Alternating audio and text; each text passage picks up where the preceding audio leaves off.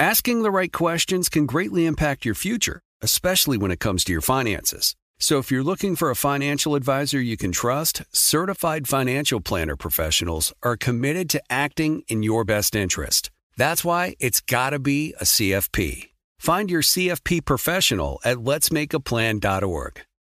Are you spending more time in your basement now that it's your rec room, office, kids' playroom, or home gym? Well, you need to ventilate those spaces to remove stagnant, musty air. For over 20 years, the Easy Breathe ventilation system exchanges dirty, damp air for cleaner, drier, healthier air. Take charge of your indoor air with your own Easy Breathe ventilation system. You can get it installed, or DIY kits are available. Just call 866-822-7328 or visit takechargeofyourair.com and receive 20% off today. Hey everyone, it's Ted from Consumer Cellular, the guy in the orange sweater, and this is your wake-up call. If you're paying too much for wireless service, you don't have to keep having that nightmare. Consumer Cellular has the same fast, reliable coverage as the leading carriers for less. And for a limited time, new customers receive their second month free when they sign up and use promo code MONTHFREE by May 31st. So why keep spending more than you have to? Seriously, wake up and call 1-888-FREEDOM or visit consumercellular.com. Taxes, fees, and other third-party charges will apply. See website for additional details. In the time before AT&T Fiber Internet. What? What are you doing in me dungeon? It's the only place where the bloody Wi-Fi works. Oh, and you don't mind the spiders? Spiders? What spiders? Oh no, they're everywhere! Oh! In the time after AT&T Fiber Internet. It's nice having fast, reliable Wi-Fi in the whole house. For sure. The dawn of a better internet era with AT&T Fiber. Limited availability in select areas. Check eligibility at att.com/getfiber. AT&T Smart Wi-Fi extenders may be required. Sold separately. Restrictions apply. The Black Effect Presents features honest conversations and exclusive interviews. A space for artists, everyday people, and listeners to amplify, elevate, and empower Black voices with great conversations. Make sure to listen to the Black Effect Presents podcast on iHeartRadio, Apple Podcasts, or wherever you get your podcasts. Hey, what's up? It's your man Carlos Miller of the 85 South Show. And do me a favor, make sure you check out The Black Market, hosted by me, only on the 85 South Show feed. Subscribe to the 85 South Show to hear and tune in to The Black Market. Hear amazing interviews with entrepreneurs, creatives, and thought leaders, people who are doing amazing things in the Black community. Listen to The Black Market on iHeartRadio app, Apple Podcasts, or wherever you listen to podcasts.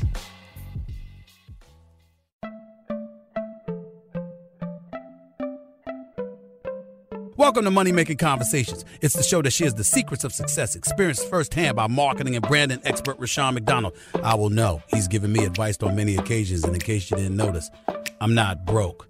You know he'll be interviewing celebrity CEOs, entrepreneurs, and industry decision makers. It's what he likes to do. It's what he likes to share. Now it's time to hear from my man, Rushion McDonald. Money Making Conversations. Here we go. Welcome to Money Making Conversation. I'm your host, Rushion McDonald. It's time to stop reading other people's success stories. I say that all the time, every episode. And start writing your own. You have to understand it's about you. It's about your efforts, about your planning. And people always talk about the gifts and purpose. I always tell people, if you have a gift, lead with it. And don't let your age, friends, family, or coworkers stop you from planning or living your dreams. On my show, I interview celebrities, CEOs, entrepreneurs, and people I like to call industry decision makers. My next guest is a graduate of an HBCU, Howard University, Leonard Robinson. He's an actor, writer, stand-up comedian, and has a degree in management information system. Boy, you can be employed anywhere in this world with a degree like that. This year, Leonard is currently appearing on the 5th and final season of HBO's Insecure, where he's reprising his very popular character. The Emmy-winning HBO comedy series Insecure airs every Sunday night, 10 p.m. Eastern Standard Time, 9 p.m. Central. We'll be talking about Leonard's career, pursuing acting, writing, and stand-up. Leonard is a company member of the Groundlings, famed sketch comedy and improv troupe, and also was a cast member on MTV's My Boy, Nick Cannon's Wild 'N Out. Please welcome to Money Making Conversation from Howard University to Hollywood, Leonard Robinson. How you doing, sir? How you doing, brother? Good to meet you. Well, you're up from Connecticut, and then that's what all started, right? Yeah, originally I'm from Danbury, Connecticut. Mm-hmm. Spent a little time in Tokyo and went to Howard and really kind of found myself and found my place and purpose over at Howard University and then moved to New York, came to Los Angeles, and And now I'm here. Well, Leonard, I got to slow you down. See, you just ran through your whole life, man. Your life is really interesting. You got judo in your background. You got wrestling in your background. You didn't want to get into that whole aspect until you got to college. So slow it down, because that's what this show is all about. Because your resume proves to me that people expect certain people to do certain things when they are heading that direction. And you altered that direction. Why did you alter the direction? Well, growing up in a small town like Danbury, there wasn't a lot of outlets for people who want to act and be creative in that space. And also I had parents who, where that was unfamiliar to them. So it's hard to encourage your children to do something you're unfamiliar with. Right. And so I dabbled in it as much as I could in Danbury. But I actually got into, very active in sports, very active in wrestling and judo. And for a time, that was my focus. But when I went to Howard, I wrestled for a very brief time at Howard. When I got to Howard, I also, majored in business. So, it's years and years of not necessarily pursuing my passion and what I wanted to do. Right. However, I think all those things I did in between are the reason why I'm able to keep doing what I do now, or reason why that makes me successful. The discipline and focus I learned training for wrestling and judo is the same kind of discipline and focus that I bring into acting and entertainment. Well, something, not everybody who wrestles can act. Just like everybody who rap can sing. So you just talented, my brother. Let's go. We can throw that focus in there, Leonard, but you got talent. Okay, let's go. I appreciate that. Let's go. I like to separate people and give them credit, because a lot of people want to just slide that. Well, he's focused. He can run for a touchdown. No, that guy who ran for that touchdown, that's his skill. That's his blessing. That's what enables him to be great. And in reading your resume and your bio, like my degree was in mathematics. My minor was in sociology. And I went to work for IBM, and everybody thought I was going to, live a life. I thought I was going to live a life as a career as an IBM executive. But then I realized that wasn't me. It was realized that, it wasn't creative enough for me. I think that was my turning point. I realized that I was going to be boxed in one day, and I was not going to be happy with my life. Was that a similar tone with you? Oh, 100%. I mean, my father worked for IBM over 23 years, and that's why we spent a little time in Tokyo. Was transferred to Tokyo for 3.5 years. So it was in my blood just to be familiar with computers and business. Yes. So my undergrad was in management information systems. I ended up programming and doing systems administration work out of college for a little bit. And the story I always tell is I had switched to a small boutique consulting firm, and I was doing a lot of back-end programming, making websites basically is the short of it. All the engine that runs a website that you don't see, and working long hours. An average was 14 hours a day. And there was one day when our project had stopped, and we were waiting for another project, and we had nothing to do for weeks. And I was literally banging my head on the desk saying, what am I doing here? This is not where I'm supposed to be. What do I need to do? And about the fourth bang, I just popped up. I was like, I can quit. And it's such a simple thing. Right. But, for a lot of people, you get put on a program, you get put in on a path, and you think, well, this is what I'm supposed to do. I went to Howard University. I studied business. I pledged Omega Psi Phi. I became the boss list of our chapter. I served on the undergraduate Supreme Council. Like I was everything I was doing was related to business. It was about organization and leadership, and it was something I had an aptitude for, but I didn't have a passion for. So even throughout all that, I was always in addition to the funny guy, cracking jokes in the office. Right. Or I would take acting classes and, after work, I'd go take an acting class. And that's where I felt more alive. That's where I felt more in line. But I had already invested so much time into doing something else. I didn't think that there was an alternative until I decided to make that choice and say, no, I'm going to make this choice today. And I'm going to, I'd rather put in 14 hours for myself. Right. and figure this out than put in another 14, 18 hours for some other company to make them successful. It's really interesting because when I was reading your bio, because a lot of your qualities were similar to mine. I remember when I was a freshman in college, I looked at management information system as an option. It's a degree option that eventually just wound up in mathematics. Well, I went through civil engineering, then chemical engineering, then I wound up in mathematics and minored out in sociology. But, when you're doing these things, man, as an African-American, you're just trying to get out. You're trying to just build your brain. You're trying to fit in. You're trying to fit in the white community as well because you're trying to get that nice house, that nice car, and this is the way you've been told you can get there. And so when you start altering that, like you said early in the interview, a lot of people don't understand, Leonard, that, okay, what a stand-up comedy does to make money. They understand what an engineer does. They understand what a bank teller does.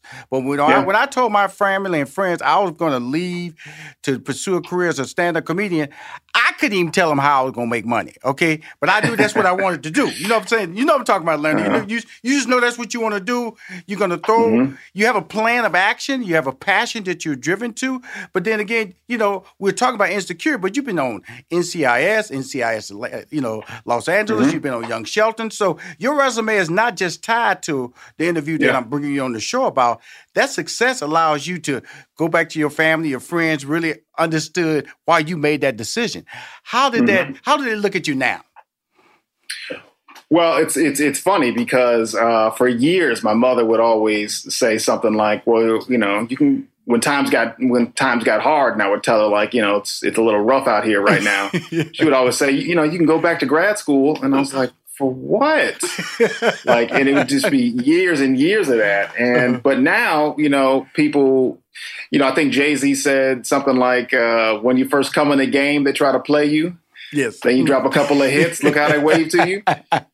Absolutely. Right. That's kind of where it is right now. Like now it's, there's no way I could go get a job in anybody's corporation doing IT work. I've been out that business too long. Right. I have no idea how they do things, today. It's something that I would, maybe have a 30-minute conversation with somebody about. I'm like, oh, that's interesting. Cool. Right. And then go about my business. Right.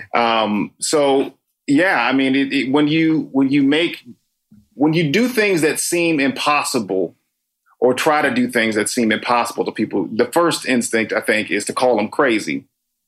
And that's what I experienced. When I quit my job and I left, a lot of people called me crazy. Well, a lot of people might have thought you crazy when you played Jamaica Sci-Fi. A lot of people thought I was crazy, because they were going, why? What was the rationale behind that? But I would tell you this, it changed my life. I'm going to get to be a just honest conversation. I was just flowing through college with no direction. Leonard, and I saw a goal. I needed a goal. I needed a platform where I could start moving my life forward. And when I pledged Omega Sci-Fi, it moved my life forward and got me into the community, and it changed my whole perspective and the values I have by pledging the fraternity. That's why I always recommend people, whatever fraternity you pledge or whatever sorority you pledge, it can be a blessing if you understand why you did it. Why did you pledge fraternity? And that fraternity of choice was Omega Sci-Fi. Well, I come from a long line of Black Greeks. My great grandmother, Jessie Hathcock, founded a chapter in Dayton, Ohio. She has a building named after her at University of Dayton. So there's a long history of AKAs on that side of the family. My father was a Kappa. My uncle is an Omega from Fisk, and that was just kind of not really a question for me. To be honest, as a kid, I always saw my uncle's brand on his arm, and I was just like, I want to get one of those. I didn't even know what it was. So your dad didn't have the diamond? He didn't have the diamond? No. Yeah, I mean, had my dad been branded, I might have been a Kappa. I don't know. No, you were right. You weren't right. But look, there was something about the Omegas that, my first week on campus, I went to a Omega party at Alpha Chapter and at the frat house, and I stayed all night. I partied like I was one of the bros. Right. And I said, I don't know what this is, but I need to be part of this. And then as you do more research and you get more into it, you're like, oh, well, this is way more in line with what I think my values are, what I think my principles are. And so I'm going to strive to that. And some of my best friends, still to this day, are from that era, my line brothers and other frat brothers. And just aside on, my path into entertainment, I credit one of my chapter brothers, Buddy Lewis, 84 Alpha chapter. I know Buddy. Buddy then. Buddy, when I was in undergrad, kind of set me up and gave me my game plan because I came out to Los Angeles to visit this conclave and stayed with him for a day. And he took me around and showed me how, what his life was like as a stand-up. And when I went back to Howard, I still had about a year and a half left, but I knew I wanted to be an actor. And he was the only person I knew that was in the entertainment business. And he gave me basically the foundation that I needed to create my own blueprint on how to proceed. And without his mentorship early on, I probably would be an actor today. Yeah, Buddy, definitely know Buddy. My LA Times is, I remember I first met him when he was doing Warm Up on the Steve Harvey sitcom that was on the WB. That's when I first met Buddy, and we became friends as well as lifelong fraternity brothers. That's the most amazing part of that relationship. We'll be right back with more money-making conversations with writer, stand-up comedian, and actor in HBO's Insecure, Leonard Robinson. It's finally here, the season of celebration. And no matter how you celebrate with family and friends, whether you're preparing for Reyes Magos or Karamu, lighting the menorah, or going to midnight mass, Kohl's has just what you need to make those traditions special. Plus, you'll find gifts for all your loved ones. Send warm wishes with cozy fleeces, sweaters, loungewear, blankets, and throws. Support minority-owned or founded brands by giving gifts from Human Nation and Shea Moisture. Or treat them to everyone's favorite activewear from top brands like Nike, Adidas, and Under Armour. And in the spirit of giving, Kohl's Cares is donating $8 million to local nonprofits nationwide committed to the health and well-being of our communities. No matter how you celebrate, when you shop at Kohl's, you're right where you belong. So this season, give with all your heart with great gifts from Kohl's or Kohls.com. What grows in the forest? Trees? Sure. Know what else grows in the forest? Our imagination, our sense of wonder, and our family bonds grow too. Because when we disconnect from this and connect with this, we reconnect with each other. The forest is closer than you think. Find a forest near you and start exploring at discovertheforest.org. Brought to you by the United States Forest Service and the Ad Council. What grows in the forest? Trees? Sure. Know what else grows in the forest? Our imagination, our sense of wonder, and our family bonds grow too. Because when we disconnect from this and connect with this, we reconnect with each other. The forest is closer than you think. Find a forest near you and start exploring at discovertheforest.org. Brought to you by the United States Forest Service and the Ad Council. This is Rushion McDonald. Welcome back to Money Making Conversations. As I continue my conversation with writer, stand-up comedian, and actor in HBO's Insecure, Leonard Robinson. When I think about what you're doing, I thought about when I was looking at your resume, and I just saw stand-up comedian, and I realized in 1992 I did Def Comedy Jam.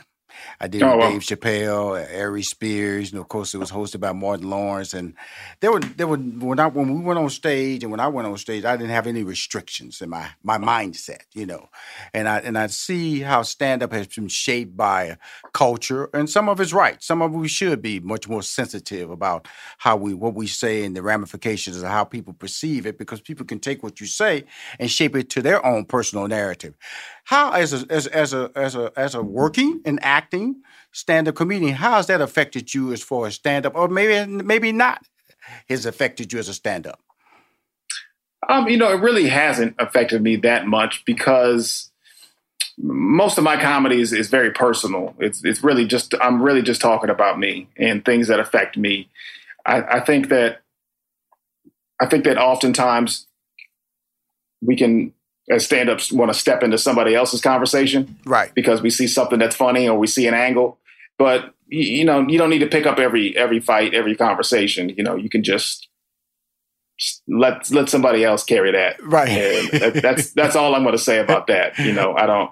Well, I don't want to get into being a comedy police or whatever, but just know that sometimes you can talk about some topics in some areas that affect other people deeply, and it's not your fight. Mm-hmm. Well, I'm not even guiding you into this conversation, Leonard, about being a comedy police. It is about certain things of having a certain amount of freedom that I had in '92 that today I would have to think about. Is that joke worth it? Is that joke worth the consequences that might come out of it? And so now we see it's impacting various comics over the last 5 to 10 years who have done jokes in that nature that have affected their careers as well as how people perceive them as a talent moving forward.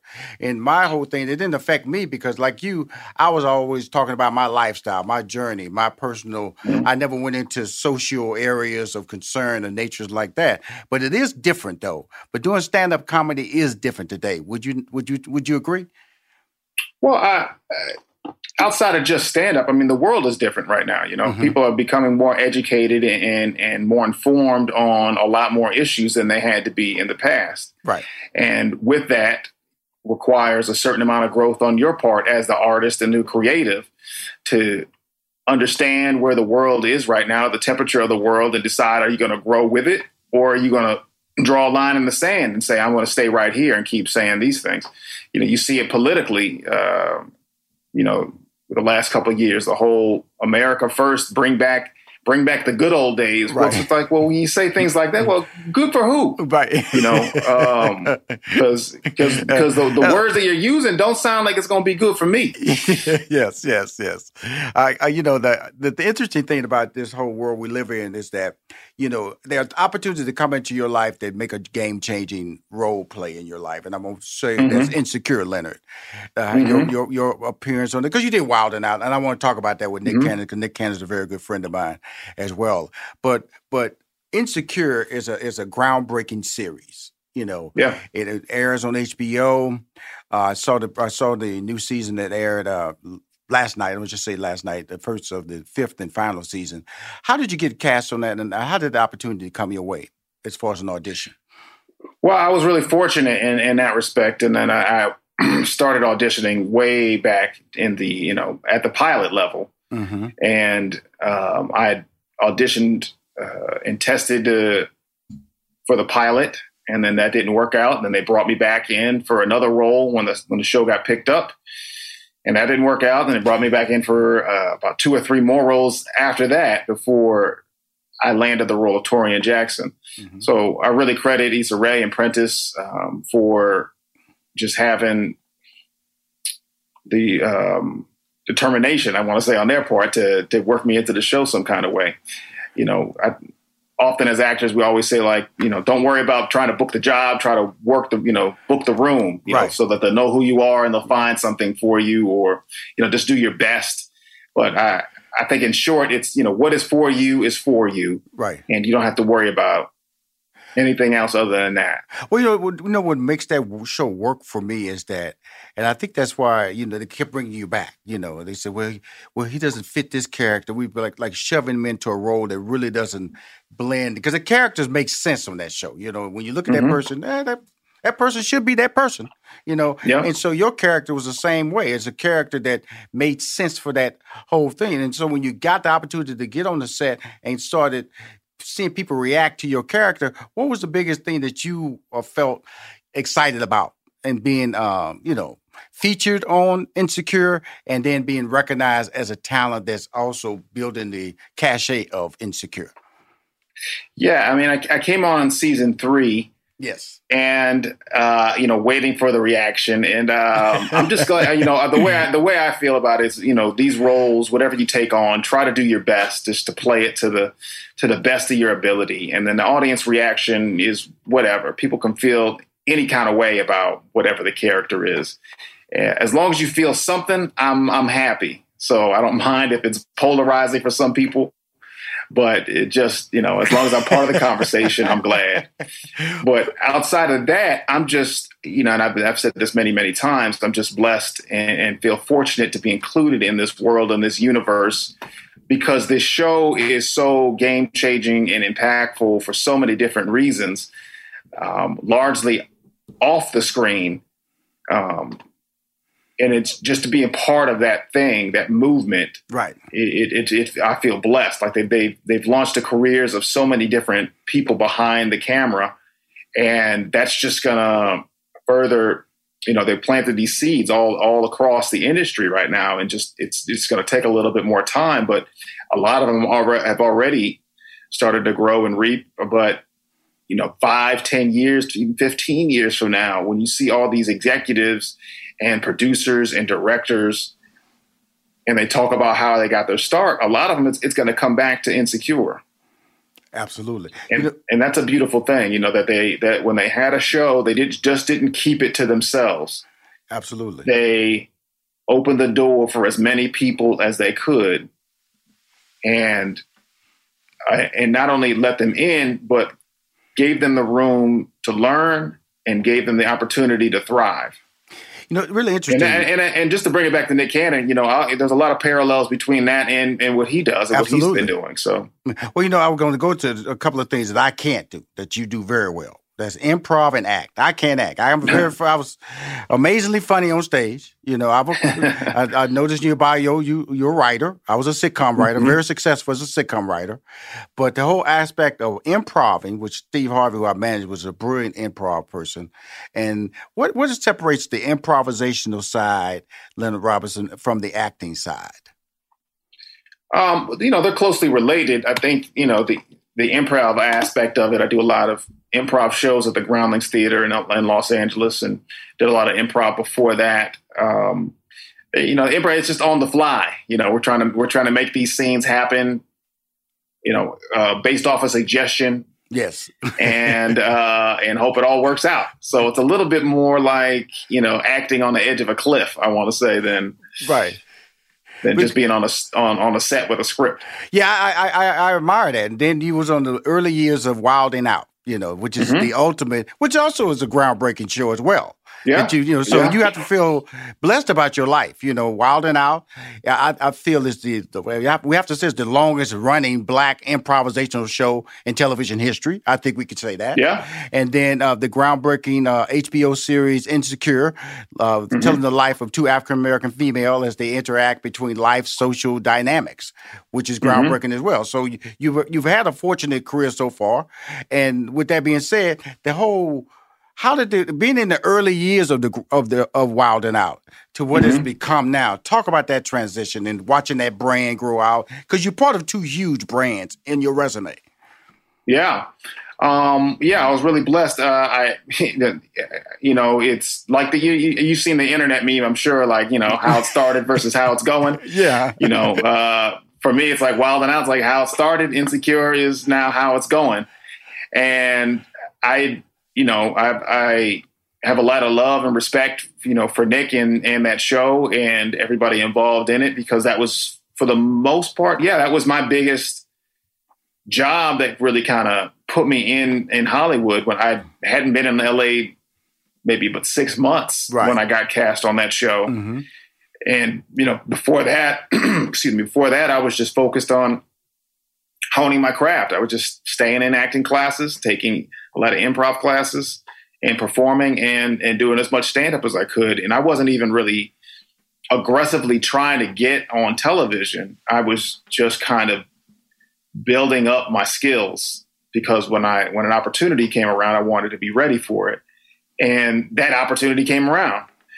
So being part of the original cast, the first 4 seasons of Wild 'N Out was a real big experience and a big lesson for me.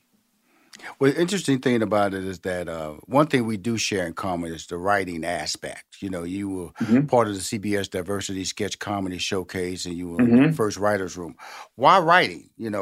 Why that goes back to that logic, I think, that's in your life, that focus that's in your life, that being able to understand 2 + 2 is 4. Is that what excites you about the writing aspect, the sitcom writing, especially the comedic side of it? You know, what's funny is, again, and it probably all leads back to Buddy Lewis again, because when I met him in Los Angeles, he was writing. Absolutely. He was also doing stand-up, but he was also writing. And I had that little seed in my brain.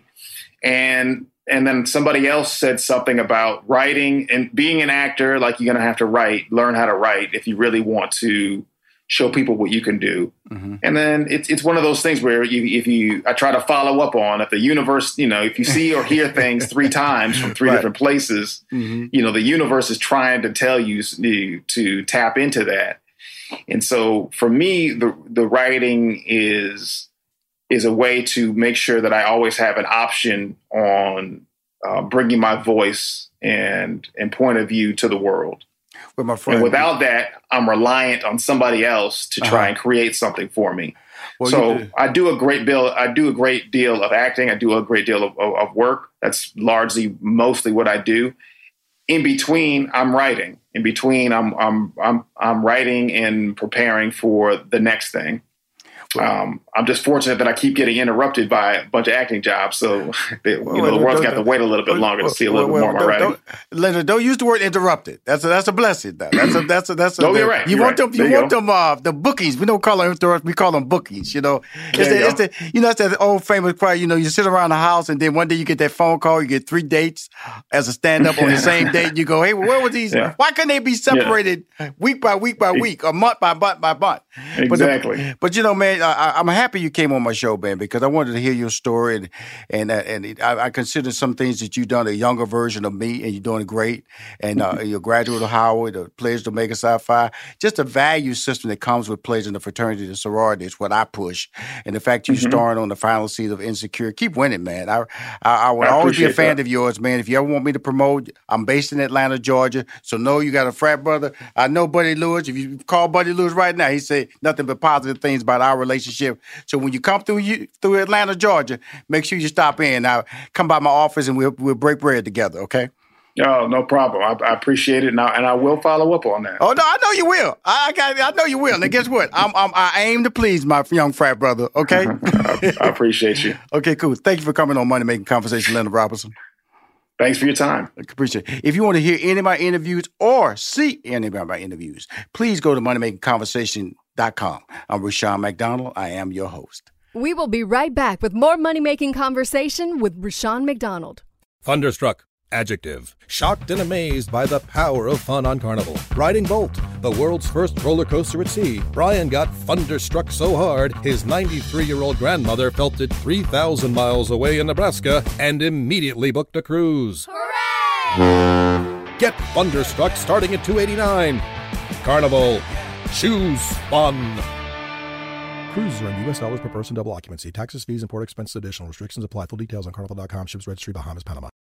Adoption of teens from foster care is a topic not enough people know about, and we're here to change that. I'm April Dinwiddie, host of the new podcast, Navigating Adoption, presented by Adopt U.S. Kids. Each episode brings you compelling real-life adoption stories told by the families that live them with commentary from experts. Visit adoptuskids.org/podcast or subscribe to Navigating Adoption, presented by Adopt U.S. Kids. Brought to you by the U.S. Department of Health and Human Services Administration for Children and Families and the Ad Council.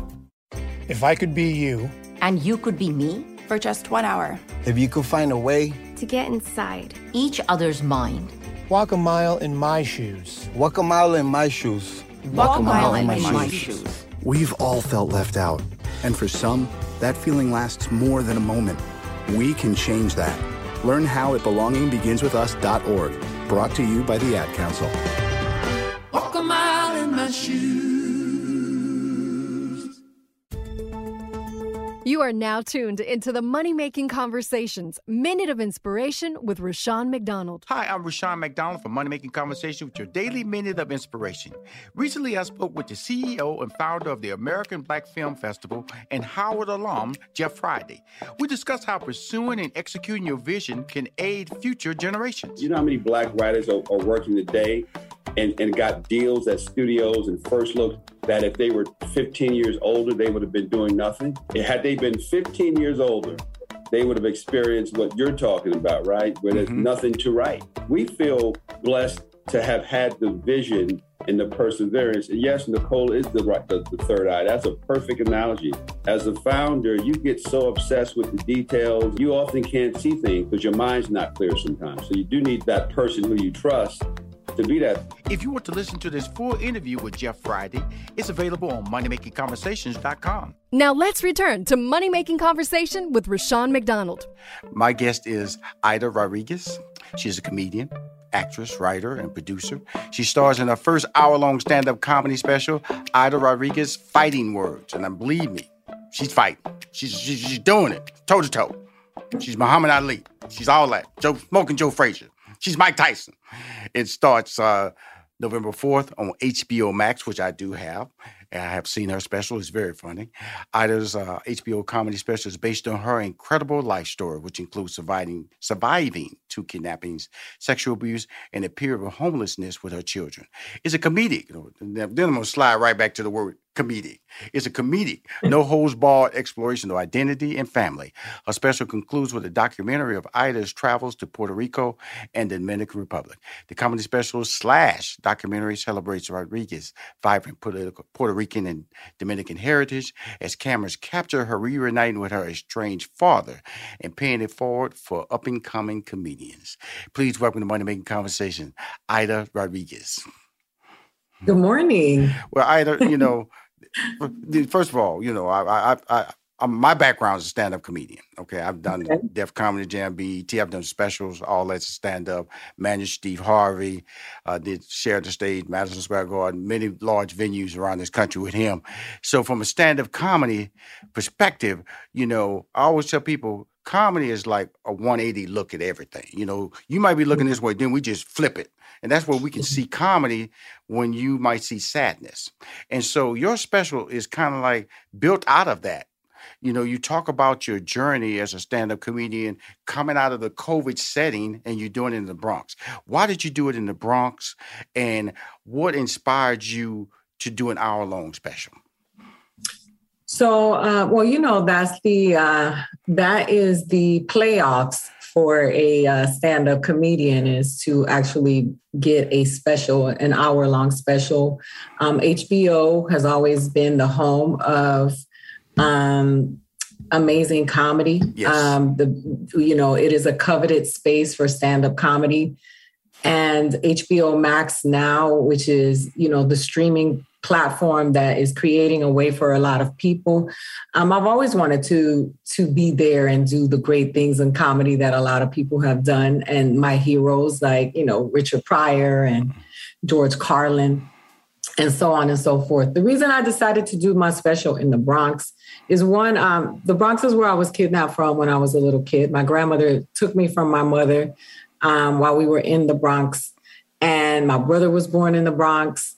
And the Bronx is where I lived before I moved to Florida. Mm-hmm. My mom and I, moved there. We were on the run with my mother's partner at the time. But I wanted to go back and sew back into the communities that have sewn into me. Right. I think that many of us, we ascend and then we go do comedy specials and venues that our people don't have access to. And so I could have done that special anywhere, and where my people got to get profiled. And when I say my people, I'm talking about people of color, Black people. Mm-hmm. So when I decided to do it in the Bronx because I wanted to bring something to the Bronx. The Bronx was devastated by COVID. Right. They have had a lot of things happening in that community, a lot of Black and brown girls being kidnapped and for human trafficking, just a lot of things that have been devastating the community in the last few years. Always been there, but the last few years have been worse because it was devastated by COVID and the economy was bad there. And I wanted to bring money to the Bronx. I wanted to bring... and I wanted the people of the Bronx and then the neighboring communities to have access to something that would bring them joy. Well, first of all, super talented. I'm talking to Aida Rodriguez. Her comedy special, Fighting Words, is airing on HBO Max. When I look at you, first of all, you look so. It's interesting. It's just a compliment too. You look. First of all, you're very attractive, and but it also looks like you could be my fourth grade teacher. You know, you know what I'm saying? I've always wanted to be a teacher. You know, so that's good. That means you're approachable. That means that you have a kind heart. That means that when you speak, you know, there's a sense of understanding and sharing of information. And so when I was watching your comedy special, it felt like I'm laughing, but you were sharing information and then breaking it down and educating me at the same time. But we get to laugh at the education. Is that just part of your comedy stylings?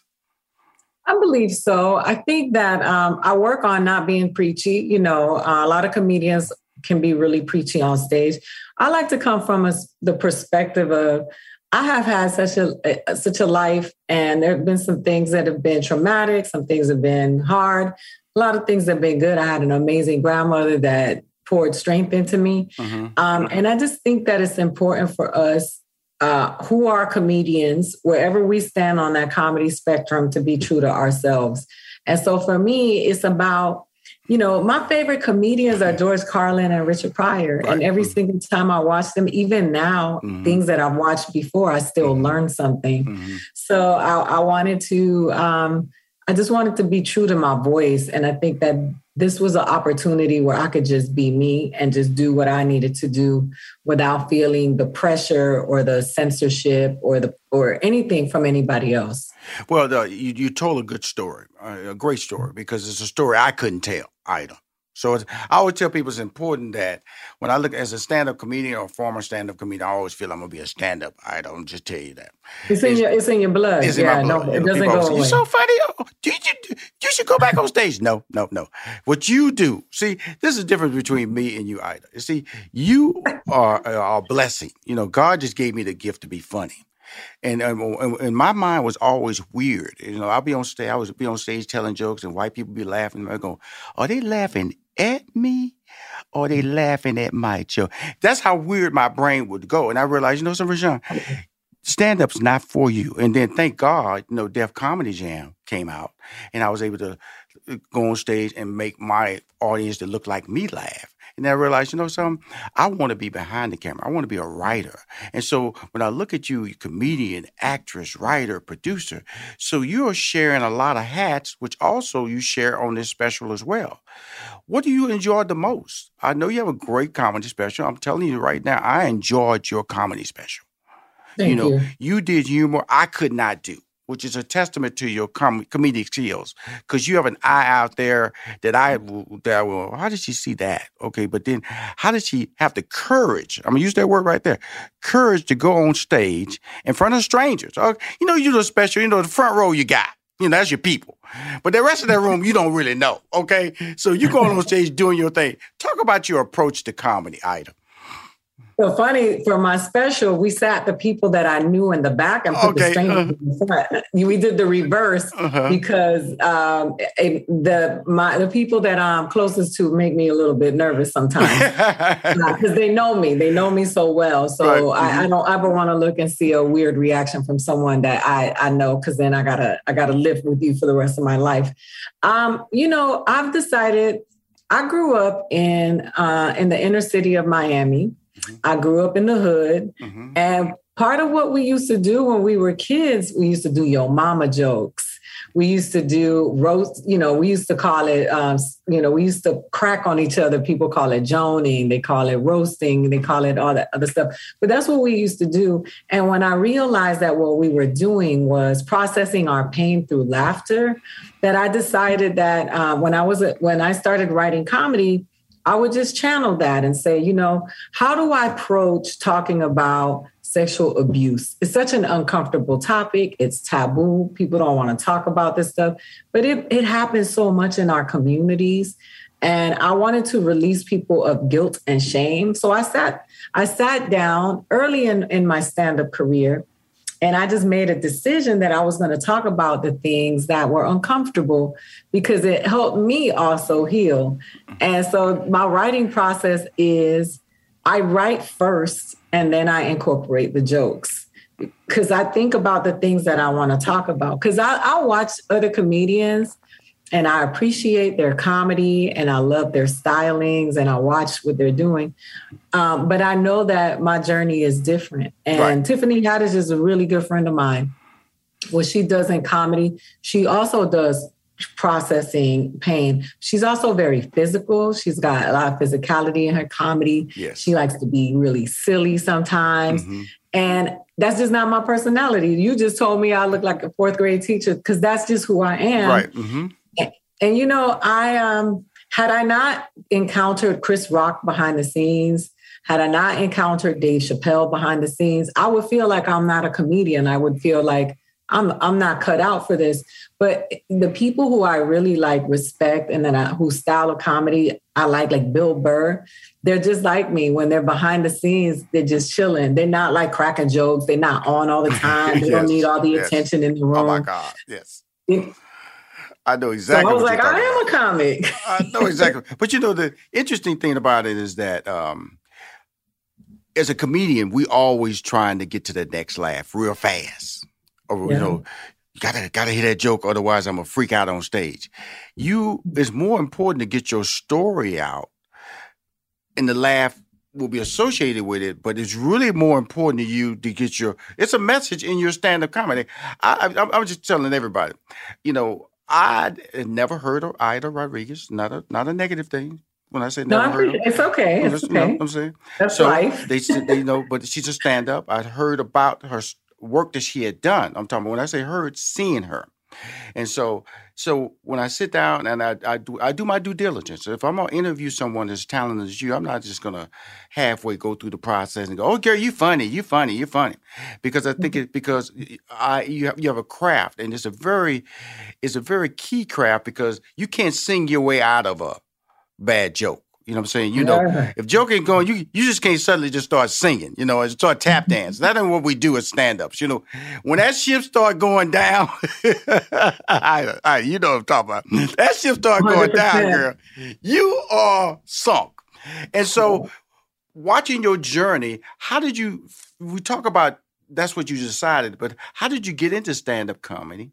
And then when you realized that, you know something, I can do this. Those are two questions right there. So I'll tell you the truth. I love stand-up comedy since I was a little kid. My uncle David, who's the youngest of my uncles. My mother had me really young, so I grew up in the house with my grandmother and my uncles. And my uncles were, you know, my uncles gave me hip hop, they gave me comedy, they gave me Bruce Lee, and they gave me, more important than anything else, and you mentioned them earlier, they gave me Muhammad Ali. Right. So, you know, I always was fascinated with comedy. I used to grab the broomstick to entertain my mom. She said I used to put a towel over my head and I used to make her laugh. I used to sing to her. I used to ring, but she's like, I always made her laugh. I always was fascinated with comedy and it was something that I wanted to do, but I wasn't encouraged to do that because women, especially in my culture, are never encouraged to do stuff that feels masculine. Right. So I was doing my friend had a birthday party and she invited me to come do a roast because she always thought I was funny. And she was like, I don't want anybody who's not thoughtful to roast me because I don't want somebody to just, you know, degrade me or just do me for no reason. You know, I wanted to be thoughtful. And so she was like, I know that if you do it, it's going to come from a place of love. But she also invited Chris Spencer to do that because Chris Spencer and her were classmates. So after the roast, Chris Spencer comes up to me and says, write this down. He was like, the Westwood Brewing Company. And I was like, what's that? He said, that's an open mic. He said, you, my friend, are a stand-up comedian and you need to, because my career just was not taking off as an actress. I'm tall, I'm 5'10", and that's just, it's really hard when you're tall and not white. And let's just keep it real, you know, in this business, you know, there you got Charlize Theron, Sigourney Weaver, but it's just been really hard for tall women who are not already famous. Cause of course, Tyra Banks can get a role. And so he was like, you should do stand-up. You should at least try it. He said, I could be wrong. He was like, but I know what I know. And when I see a stand-up, I know what it is. And I started doing it. I was on the radio. I was talking somewhere and Speedy invited me to come do Speedy's Comedy Corner on the Foxhole. And he also was like, girl, you need to start doing stand-up. You are a stand-up comedian. So they had this comedy show that they were doing with the Foxhole in Arizona that was hosted by Bernadette Stanis, who is Thelma from Good Times, the queen that I love this woman. She was like the epitome of beauty to me when I was growing up. I love it. And so I go and do this show. And as you would know, when you first do stand-up, your first show, you always do well, right? Because it's all adrenaline. Right. And it's all that energy and all the funny you have stored up from your whole life. And you just give it to that first 5 minutes. And you think when you walk off there that you Richard Pryor. Absolutely. But then... So then I go do first impressions at Chocolate Sundays. Pookie and my friend who had the birthday roast is really good friends with Pookie too. And she said, Pookie, you got to put her on stage. She's a comedian. She's going to be good. He's like, she's not ready yet. And Leah's like, it's my birthday. It was Memorial Weekend. And she was like, you got to put her on stage. 3-minute set, right? Uh-huh. I get on stage. My first joke hits. I get cocky. I see Pookie in the audience. I look at Pookie and I said, you said I wasn't ready, mother, you know what? And then I went back to my set and I bombed for the rest of the 2 And when you bomb in 2 minutes feels like 3 hours. And 2 minutes is 10 minutes. It's like, it's the worst. I just melted onto the stage. And after that... Let me set the stage because I need to tell people about Chocolate Sunday. Chocolate Sunday is the premier comedy night in Los Angeles. So she wasn't like at a little side hole. And this whole comedy club is tied to the whole Kevin Hart, which is tied to Jeff Flanagan. So she was like at the Who's Who Club. And it is on Sunday. That's why they call it Chocolate Sundays. And sold out. You go down there in Hollywood, there's a line out the door every time. So her good friend put her on the spot in the top venue. It used to be Comedy Stores. It was right down the street, but it's not anymore. And it's at the Laugh Factory. And so she was walking on stage and she directed her cute little phrase at my man, Pookie, who is a nice guy. He's short too, by the way, just like Kevin Hart. He's short just like Kevin Hart. And she walked off that stage amidst silence. I remember one time I walked off stage to silence, and then the people started to clap, right? And I go, no. Please give me the same reaction y'all gave me for the time I was on stage. So don't suddenly give me energy like you really... If it's to get me off stage, the applause, give it to me. But if it's just to applaud, give me that same silence I've experienced. So I know when you walked off stage, it was not a good moment for you. How did you jumpstart that? People were like, it's going to be all right. Good. I love it. And so that moment there led you to acting still, led you to writing. But I know Chris that was the moment, though, when I bombed, though, and I'm sorry to cut you off, but that was the moment because I did really well in Arizona. That very first show that I was on stage, absolutely, I got a standing ovation, and I realized I wasn't talking about nothing. Right. I didn't have a set. I was just on stage talking, and they were laughing at what I was saying, and I thought that was stand-up. Right. When I went to Chocolate Sundays and I actually wrote some jokes and bombed is when I realized that stand-up comedy is an art and a science, and it's not just people talking. There is structure behind it. And that was when I bombed, was when I said to myself, I want to do this. I want to figure this out. Right. I want to get on that stage and get the laughs from beginning to end. And I'm going to sit down and I'm going to figure out how to do that. Well, Ida Rodriguez does not bomb in her special, HBO Max special called Ida Rodriguez Fighting Words. No, she's hysterical. And by the way, she's 5'10", but I got to compliment her. She has beautiful legs, y'all. She wears an outfit where she reminds everybody that she's 5'10", and it's white, and she is like, now, how did you pick out that outfit? I got to go there because I said, her legs are beautiful. Asking. Huh? I appreciate you asking about that because that outfit means a lot to me. So The designer who made that outfit is a Latino designer that was on Project Runway, who reached out to me on Instagram and said, hey, I don't know how, but he's like, I love you. I love what you stand for. And his name is Celestino. He said, I want to make something for you. How do I show up for you? So we talked about it. He actually made all the outfits that I wore in the special, the ones I wore in the Dominican Republic, Puerto Rico, and the one I wore on stage. But those cutouts that you see at the top are the cutouts of the Taino people, which are the indigenous people of Puerto Rico, the Dominican Republic, Jamaica. And that's my grandfather's tribe. So that's what inspired that outfit. Beautiful. Now, let's go to the documentary side. You know, I don't know if I got sad, you know, your dad, you got to meet him, that uncomfortable moment. It was uncomfortable for me watching it. When you finally met him, it was, do I hug him? Do I open the door? Do I say, Daddy? What the heck is good? What was running through your mind meeting your father and meeting your father being taped simultaneously? You know, it was a chance that I took. Couple of reasons. One, I wanted to have that moment forever because my father's older. And I don't know, because of COVID and all of the stuff that was happening with his, him being deported and not being able to come here and all of that stuff. I was like, I don't know when I'm going to see him again, if I'm going to see him again. But I definitely want to hold that moment because you can't see it when it's happening. You can only feel it. So I wanted to go back and see it, which I saw it was really painful to watch.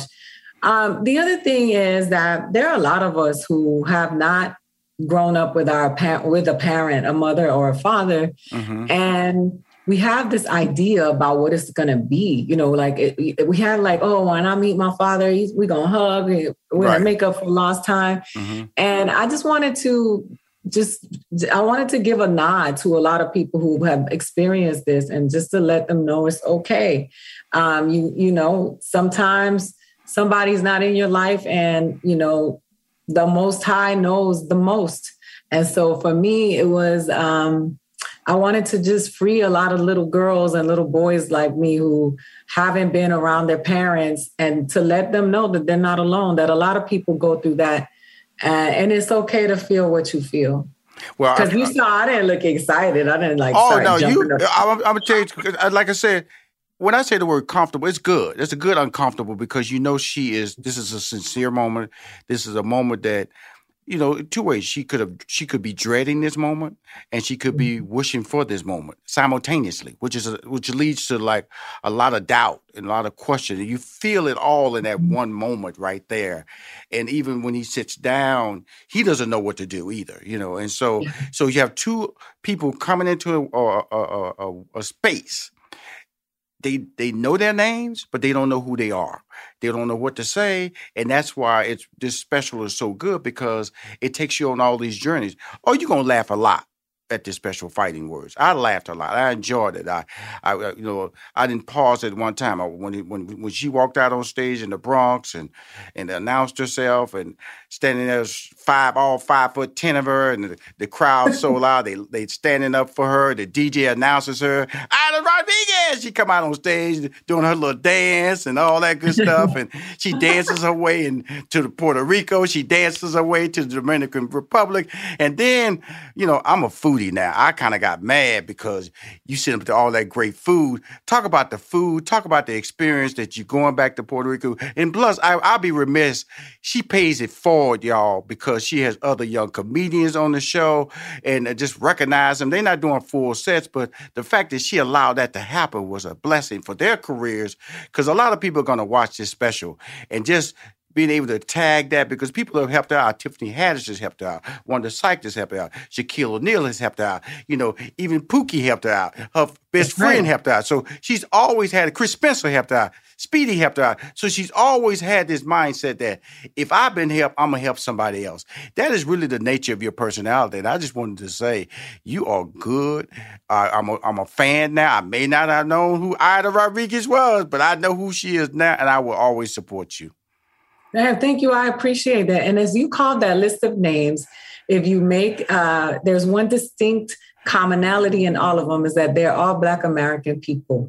And I say Black American because there are Black Latinos too, Black Absolutely. Latinx people. And I want to bring to light that. But I just want to say that had it not been for the Black American community, my career would not have taken off. Right. And the thing is that I'm always going to be thankful for that. And I hope that we can spill that into my community to learn how to support each other that way and to pay it forward and not to just blow each other up. Right. Because it's always been, I mean, Tamara Goins and Valerie Benning are the ones that put me on the Shaq All-Star. I was the first Latin person to ever do that. Wanda Sykes and Paige Hurwitz put me on Last Comic Standing. Tiffany gave me my first half-hour special.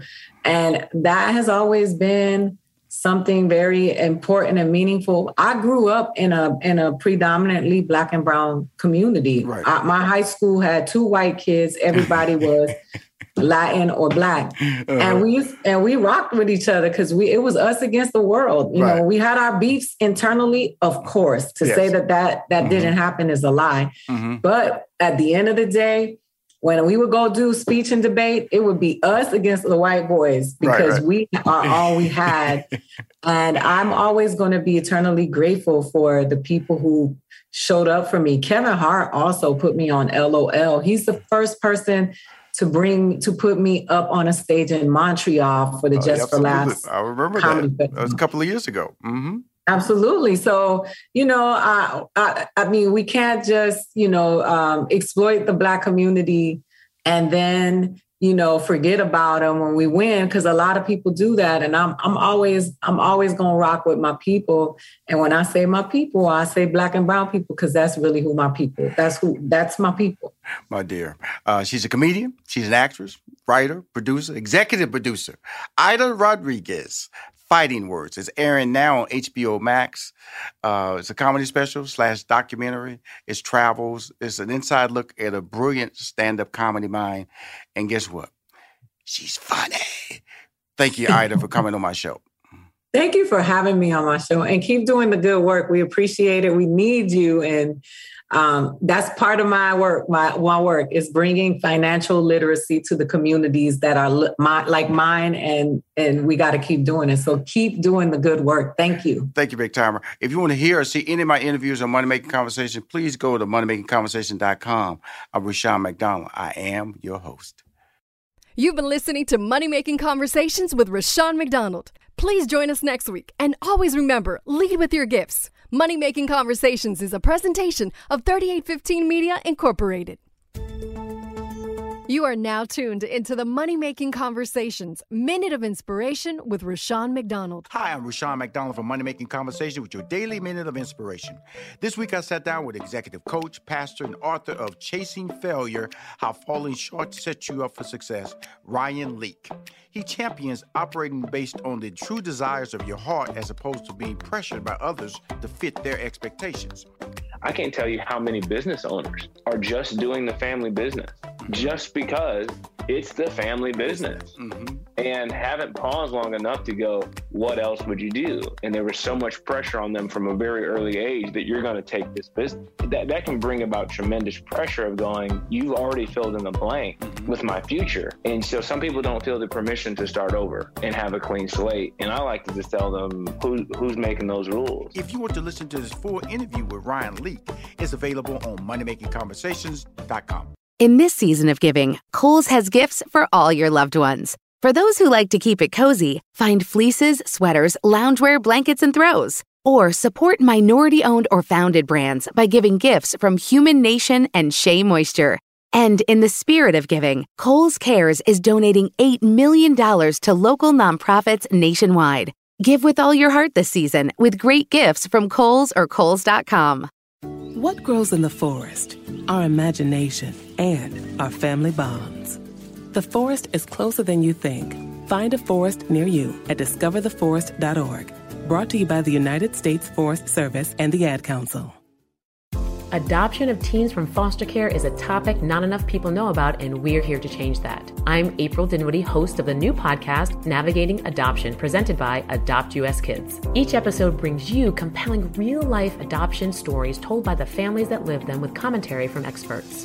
Visit adoptuskids.org/podcast or subscribe to Navigating Adoption, presented by Adopt US Kids. Brought to you by the U.S. Department of Health and Human Services Administration for Children and Families and the Ad Council.